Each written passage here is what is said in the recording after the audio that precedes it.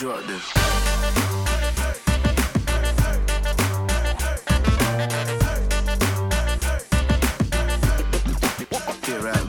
Welcome to Deed and Truth, a podcast where we explore loving God and loving our neighbors, not just in word, but also in action, with the Bible as the source and standard of truth. My name is Tommy Morris. We face a time where quote-unquote good deeds range from virtue signaling to self-righteous piety to even attempting to manipulate God and earn his favor. We're in a time where truth is relative and fluid. It's ever-changing with the winds of the newest cause or movement. Voices are needed to call people to acts of true love for our neighbors and hearts of true love for our Lord.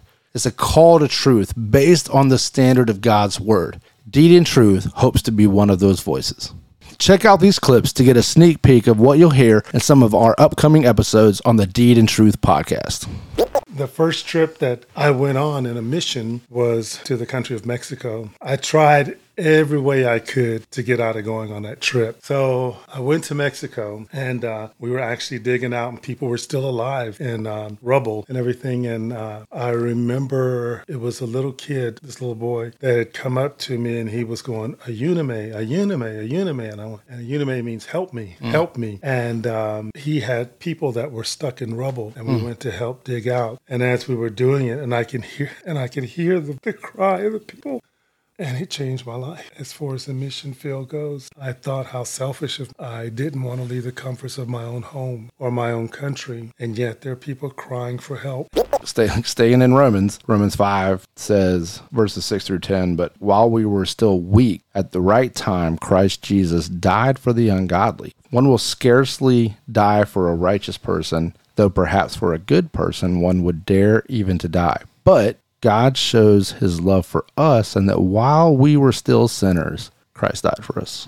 So that even in our complete rejection of him and in our love for the world, which in turn is really hatred towards him, he still loved us and died for us. Yes, that's powerful. Yeah. You know, it again sends me back to Ephesians 2, and when it says, but God being rich in mercy, and I think about that word mercy a lot. And, you can be, as humans, we can show mercy to someone and not necessarily show love. You can, you remember the game Mercy used to try to bend people's fingers back. And you could say, okay, I probably lost more than I won. They would say mercy and you would give up and you wouldn't go on to hurt them, right? So you can show mercy to people. You can show grace to people and not love them. Yeah. But, he goes on to say, he clarifies, Paul clarifies that, but being rich in mercy because of the great love. And so he flips it back to love, not just mercy. Yeah. So, God can be merciful. He's merciful to many people. He shows his, grace he sheds his grace on many people, believers and non. Right. But he turns it back to love. And it goes right along with that to me, that it's just a perfect example, and I think,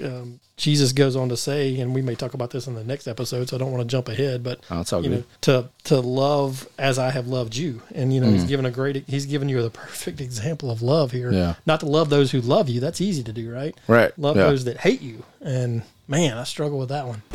And we often go to the verse, John 14:15, that says, if you love me, you will keep my commandments, right? And we look at that in terms of obedience. But a lot of times we have these maybe preconceived notion of what obedience is or what it looks like, or even why we do it. So you had some thoughts that we were kind of talking offline about. I want you to share. Yeah, for sure. When we think from a worldly standpoint of obedience, we look at risk reward. And I think about, I've used the example before of the shock collar I have for my dog, and why my dog is obedient to me. There's, for one, he either wants the reward that I'm going to give him if he does something right, or he's trying to avoid the pain that may come from me pushing that button. So we like to put God in that same kind of box where, obedience to God is, I want God to be happy with me, so I'm going to do the right thing. Yeah. Or, very similarly, I don't want God to be upset with me and punish me. Right. So I'm going to be obedient. So one or the other. And so we like to let the world creep in on what obedience means. Yeah. And this is not at all what Scripture is saying when it says obedience. This is obedience out of love, out of a desire to do and to please because of our just view of God and how much we love God. And I want God. I want to do the right thing for God because I love him and because he loves me.